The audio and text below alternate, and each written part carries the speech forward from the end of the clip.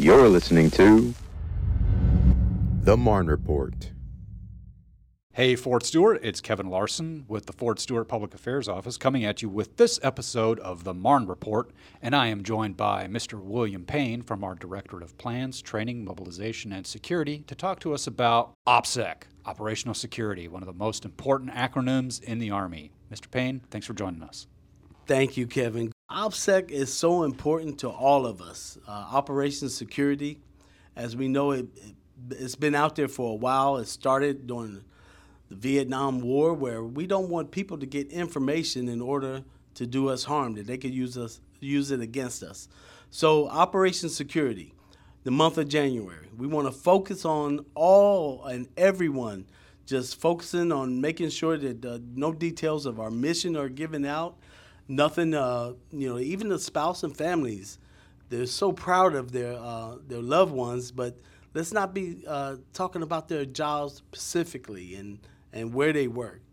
We're proud of them. We love the American soldier. That's true, absolutely true. So to kind of back it up a little bit and to kind of give a little bit of background to this episode, tell us a little bit about yourself. How did you get started in operational security? What is your connection to keeping our soldiers and family members safe and not sharing details with the enemy? Well, Kevin, it started a long time ago because I am a retired soldier.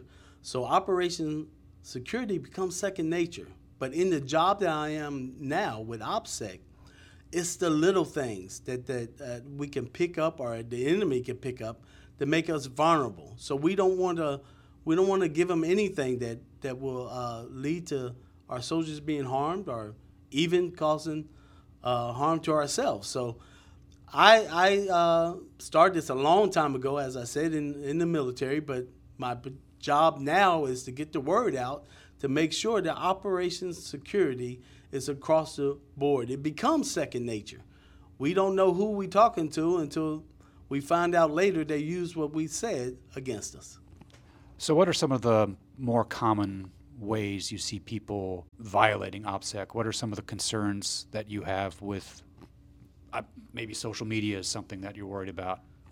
Kevin, that's a very good question. It often happens concerning our soldiers' deployments. It's a stressful time. People don't want to see their loved ones leave, but then they give that information that our adversaries are looking for that helps them piece together information that does our soldiers harm or make it even tough on our soldiers. So we don't want to do that. But I would say deployments. They talk about when they're leaving, how many people are leaving, the unit that's leaving. All of that is what our adversary is looking for.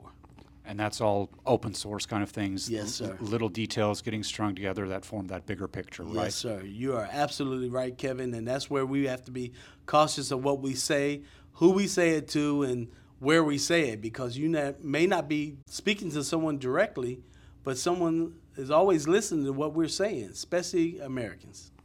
So what tips do you have? What is an appropriate thing someone could post on their social media during this high-stress deployment times? What is something that people can say that's appropriate and will protect our soldiers and families? It's okay to post that, I love my dad, but don't say what unit your dad's attached to, and don't say that your dad's leaving in X number of days, and my dad's assigned to so-and-so. So it's generalized, just general things that we should talk about, not specific things that would someone can use against us, Kevin.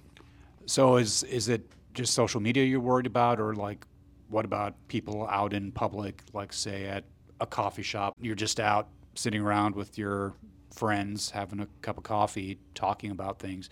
Is that possibly an area of concern too? Kevin, you're on target. That is so correct. You could be out in the public area just having coffee and enjoying your day, and then slip into a conversation about a deployment, slip into a conversation about where your husband works and our wife or husband, and find out that you're now talking about what their job is. And that information is easily, where you may think it's not important, it's so important and easily be used against our soldiers. So we don't want that to happen. What about like posting pictures of a loved one on social media or any public-facing venue? Kevin, you're great with your questions. Yes, posting pictures of that's time dated, posting pictures of locations, those are all examples of what we don't want to do. And we get so involved in our feelings sometimes, as I say, especially if our loved one or our father or mother is deployed. We want to see the pictures, but then we want to share the pictures. That sometimes is not always a good thing. Deployments aren't always fun, but we have to keep them very tight in what we say, and the information that we provide has to be very limited. All right. We'll pause here for a brief break, and we'll come back and touch on something about deployments that's very sensitive. But for now, we're going to take a brief break to listen to one of our excellent command messages that we put out here from the Public Affairs Office. The Army Maintenance app is a quick and easy way for soldiers, Army families, and DoD civilians to submit work orders in order to maintain their barracks, family housing areas, and workspaces. ARMA enhances the ability to securely submit and access up-to-date information about the status of work orders that have been submitted, as well as provide feedback once the work is accomplished. Users can access ARMA through the Digital Garrison app or by visiting armymaintenance.com. No issue is too large or too small for ARMA. Get connected directly to the service you need, no matter the time of day or night. Create your online profile today at armymaintenance.com. And we're back. I'm here with Mr. William Payne from our Directorate of Plans, Training, Mobilization, and Security, and we're talking about OPSEC awareness and the sensitive topic that I wanted to get into about deployments, kind of a twofold kind of situation. Rumors and gossip, and then the one that's really, really sensitive, casualty information. What can you tell us about concerns with that when it's connected to OPSEC? Yeah, that's a topic that no one wants to discuss, but when it's discussed, we never want to tie in or feed into rumors, because when you feed into rumors, as you know, Kevin, that rumor that it just takes a little bit of truth to become a major lie. So we don't want that to happen. Then if there is something that happens to our soldiers or our family members or our loved ones, we don't want to put that information out. We want to make sure that we keep that close hold. We don't want the individuals to think that something's happened where it could cause chaos and it could cause a scare on our hometown by just simply exaggerating the truth. So, and especially casualties. If something happens, let that run its course. If we know the individual or know the families, send our condolences, but let's not publicize that. That's right. We have a process that we follow, Yes, sir. very, very meticulous process where there's casualty notification, and all those things are handled to protect that information and to ultimately protect the family members that are touched by that Yes, sir. very tragic incident that is the reality possibly of military service. To bring it back a little bit more to public kind of facing OPSEC concerns, what about cars? You often see on social media that sheriff's offices will post, the back of a car, and it has all the decals on it of my son does lacrosse and we are fans of the Tennessee Titans and Yes, sir. things like that, things that give away your hobbies, your interests, your children's names. Are there any concerns OPSEC-wise from a military standpoint, from an Army standpoint, about decal stickers on a car? Yes, sir, Kevin. Think about it. You're traveling behind a vehicle, and you see pictures of the spouse, the husband, the wife, and 3 kids. Then you see a soccer ball beside of it with a sign that says, "I love my soldier. My heart is with you while you're deployed." All those things are crucial information that that the adversary will take, piece together. Now he knows that, someone's deployed. The kids are playing soccer. They're living in the area. There's 3 kids and of a family of 5. So all those things, decals and messages that we post on our cars, can become information that we should not be sharing. Now, from more of a soldier, Army civilian standpoint, what about like supply shortfalls or equipment concerns, anything like that? People sometimes stand around in the office and talk about, woe is me if I only had this kind of stapler. Not that national security hinges on a stapler, but you never know. But seriously, I mean, is there any concerns about like publicly talking about stuff like that? Yes, sir. Kevin, you're once again you're following the OPSEC guidance, because when we start talking about shortage of supplies, when we start talking about my husband said they wanted to do this during their exercise, but they don't have money to fund it, or they're looking at different ways to do more with less.